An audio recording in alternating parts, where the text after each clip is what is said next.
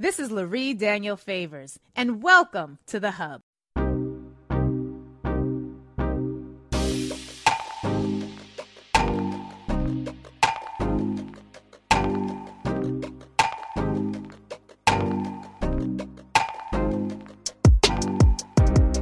have folks like John from Georgia.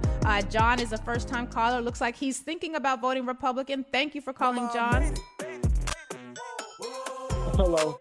Hey, John. So tell us, what's your thought process? It says here from the screener that you're thinking about voting Republican. Give us your thoughts. Yes. Like, the only thing that's really been holding me, like, I am more conservative than I am as far as economically, and but as far as socially, I'm more liberal, right? Okay. But as I get older and my kids go off to college, and I gain more income, and then I'm like, when you have money, it's like you want to go more Republican, right? And I'm not at the bottom tier as far as income, so like the stuff that the Democrats really talk about, it doesn't affect me, right? I really appreciate this. This is one of the most honest calls we've had about this particular topic. John, can I ask you a couple of follow-up questions? Because this is really helpful for us. Yeah, sure. Okay. So as you think about, as an individual, your personal economy is helped by the Republican Party. I think for most people who are doing better financially, there is a belief that the Republicans tend to be better on the economy. Would it change your mind at all to know that under Democrats' leadership, that's when the economy, for those of us who are not millionaires and billionaires, tends to expand the most? You know what? That for me, that's not the case. Okay. When Republicans have been in office, I've been doing very, very well. Okay. Right? I appreciate that. That makes a lot of sense. Let me ask you this. Right. Outside of your individual wallet, because if a police officer is pulling you over, other than, looking at a nice car, they're not going to know what your economic status is. When it comes to criminal justice reform, do you feel as though the Republicans are advancing policies that would benefit you or your family? Neither one of them has. Okay. Right. I'm almost 50 years old. Okay. And I grew up in the 90s, getting pulled over by police. I just got pulled over by the police, accusing me of something that I wasn't doing, and that's the black tax. That's the black tax that we pay that neither party are addressing. Okay. And I'm all for us, not picking a party, not just voting for any party, but vote for the party that's actually doing something that's going to benefit you. And just voting blindly to a party that's really not doing anything. Okay. Now, did you get a chance to read the George Floyd Justice and Policing Act legislation that the Democrats put forward? Because it actually was really taking in it had a lot of the efforts that activists have been working for years, ending qualified immunity, stopping the militarization of local police departments, empowering consent decrees to go further. And that was something that the Democrats put forward that the Republicans blocked. Had the Democrats not been blocked by the Republicans, we actually would have seen massive criminal justice reform. And that actually would have changed. And that's not new. President Barack Obama tried to do the same thing, but he was also blocked by the Republicans. So if the Democrats weren't being blocked by Republicans historically and were able to move that legislation forward, would that make a difference for you? Stop police brutality, right? So we went through all this stuff, right? Going, talking to the Democrats, talking to the Republicans, and we're still in the same situation. And,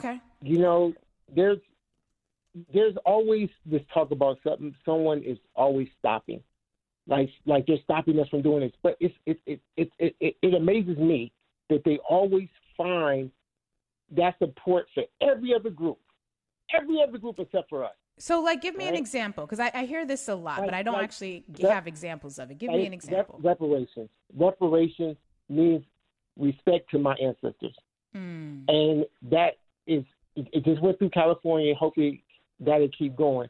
Right. If the Democrats say anything about reparations, like they really going to pass it nationally, then they get my vote. But any other thing, it really doesn't matter because it's a capitalist society. This is America. It's all about money.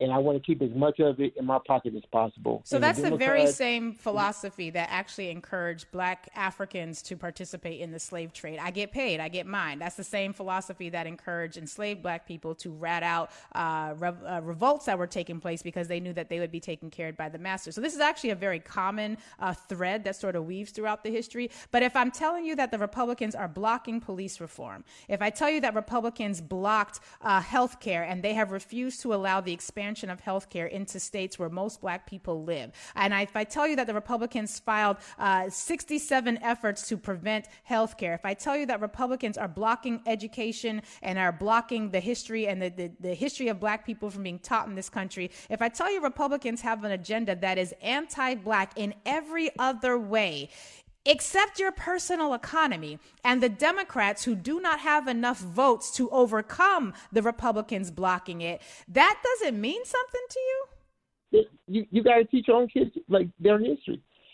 You have to do that yourself. And being broke and having somebody talk about jobs is not going to do it because we're in American society. We're always going to be at the bottom if we ain't got no money.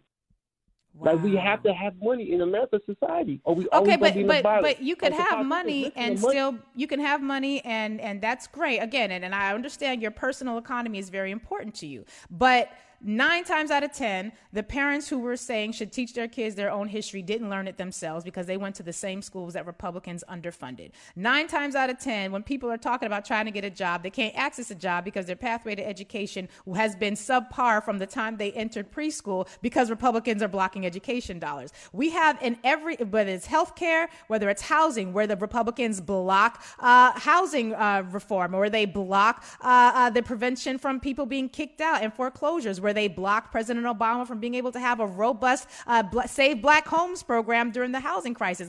We're talking about substantive issues, and we've got one party that is not great, that is trying to enforce those substantive policies that would be beneficial to Black people. You have the other party, the Republicans, that are proactively blocking advancement on every single substantive issue that is typically of importance to Black people. And you're telling me that that party, because you have a bank account that does better, you can excuse the fact that they are anti-Black in every other way, and you won't even engage in harm reduction as a voter because your wallet is a little fatter? We got a president we got a president. He's the same. They're all the same. But the president doesn't make laws. Me and my family. The president doesn't make laws. He or she signs laws into being. The parties, the House and the Senate, have to agree on legislation to send a piece of legislation to the president to sign. Biden does not make law. That's Republicans and Democrats and representatives in the House and the Senate. So I appreciate the call, but I feel like we're kind of going in a circular fashion right now. At this point, the reality is you've just helped us, and I appreciate you so much for your participation in the conversation. We have just addressed a variety of areas where Republicans are proactively anti-Black. But because you have a slightly fatter wallet with the anti-Black party, you are okay with that party being in power. That, to me, is as anti-Black as it gets. That right there that is what would allow somebody to sell out Denmark Vesey, because we have always had a couple of Black folks who got a few extra chickens for siding with the master's anti-Black policies. That is not new. That caller is not new. That is something that has been a part of our community for a very long time. But that's why we end up with the reality that we have, because we often approach our community issues as a collective, but we are very individually minded. That, unfortunately, y'all, is the exact opposite of today's Kwanzaa principle, because today's Kwanzaa principle is Ujima, collective work and responsibility to build and maintain our community together and make our brothers and sisters' problems our problems and to solve them together. That is actually the problem when we think like Europeans try to approach an African issue. Ujamaa, cooperative economics, to build and maintain our own store shops and other businesses and profit from them together.